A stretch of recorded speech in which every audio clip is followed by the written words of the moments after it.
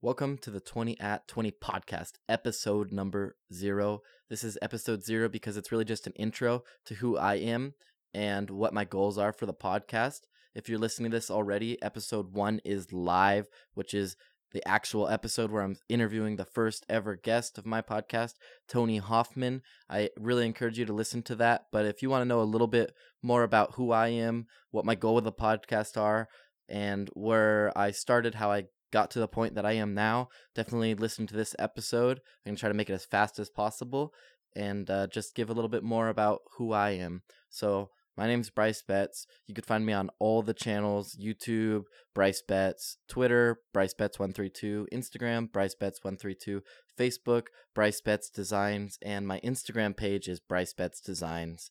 Lots of social channels, and to make it even more confusing, I'm going to make an Instagram for this at 20 podcast. That's 20 the number, T's 20 AT spelt out, and 20.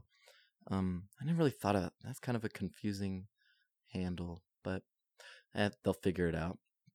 So about myself, right now as I'm starting this podcast, I'm 24 years old. The year is 2019, and my goal of 2019 was to create more content. Part of that was definitely going to be a podcast.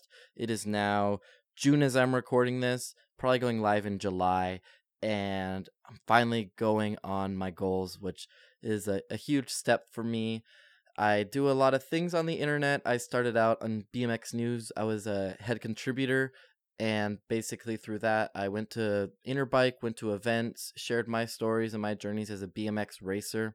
I raced BMX from the age of 5 to 23, maybe 22.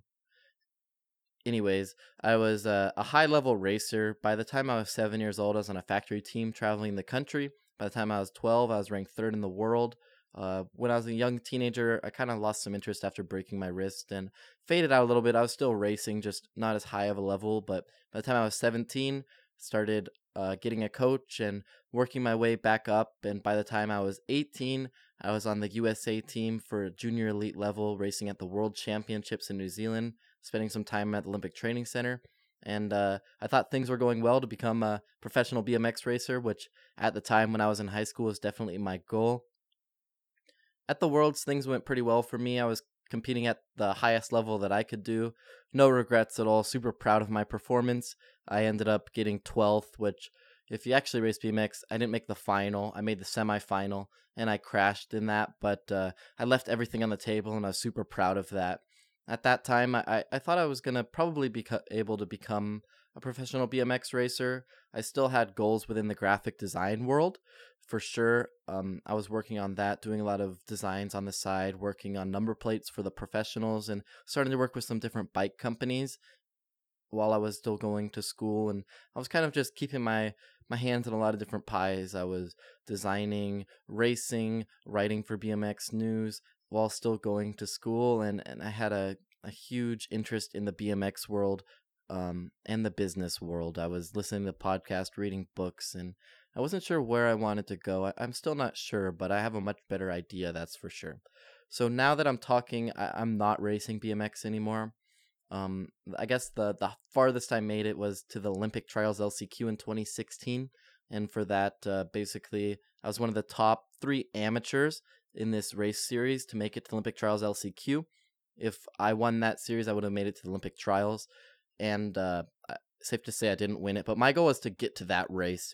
And that was really the end of my interest of growing as a BMX racer. I still ended up racing in 2017 until I had an injury and completely stopped. I broke my collarbone, got knocked out. It was not the worst injury in BMX, but I was definitely losing interest already, and it was basically an excuse for me to stop. After that, I focused on school a lot and started, I was pretty dormant. I was going through a lot of things mentally, and I was pretty lost, honestly. BMX was such a large part of my life, and through this podcast, I definitely want to bring up some mental health awareness and share just the importance of knowing different things that trigger you, knowing yourself, and being comfortable having that conversation about mental health. When I was in at the darkest point, I didn't talk to anyone about it. I just kept digging a hole, and for me, when I'm going through different things, I close out. and I definitely did that, but I've gotten out of that, and I get a lot more comfortable, and just starting to have that conversation of mental health allows me to be more comfortable. And I was surprised. Everyone that I talked to, I mean, they all dealt with their own things and had their own ways to work through it. So it's definitely a normal thing, I think. It's just you have to be able to handle it well. So that was definitely a pretty big dump of who I am and what I do today. I work full time at Dream Racing, which really is a culmination of all my experiences. It's a driving experience in the middle of Las Vegas Motor Speedway. My cubicle is actually in the middle of the media center that they use during NASCAR, which is super cool. I do all the design thing there, help run the social media, and I'm just learning so much. I'm in such a grateful position for sure. And I still go to school at UNLV for marketing, and my plan is to eventually get into a more strategic role that's creative.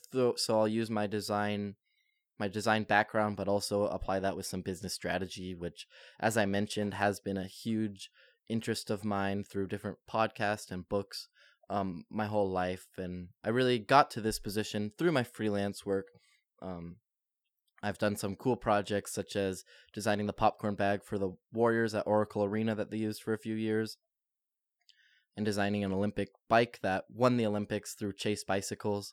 And not to mention, I worked with all the top athletes within BMX doing number plates for world champions, medalists, and just such a great network of people that I'm thankful for, and definitely wouldn't have the job that I have today without all that experience. And I really love that story of just how different things spontaneously lead to things, and it just builds and builds and builds until you get to where you are today. And that's really the focus of the podcast. I want to share exactly how people got to where they are and different mistakes that they had along the way, and just some advice to their 20-year-old selves that maybe I think you have to go through hard times, but maybe would have made their perspective throughout those hard times a little bit easier.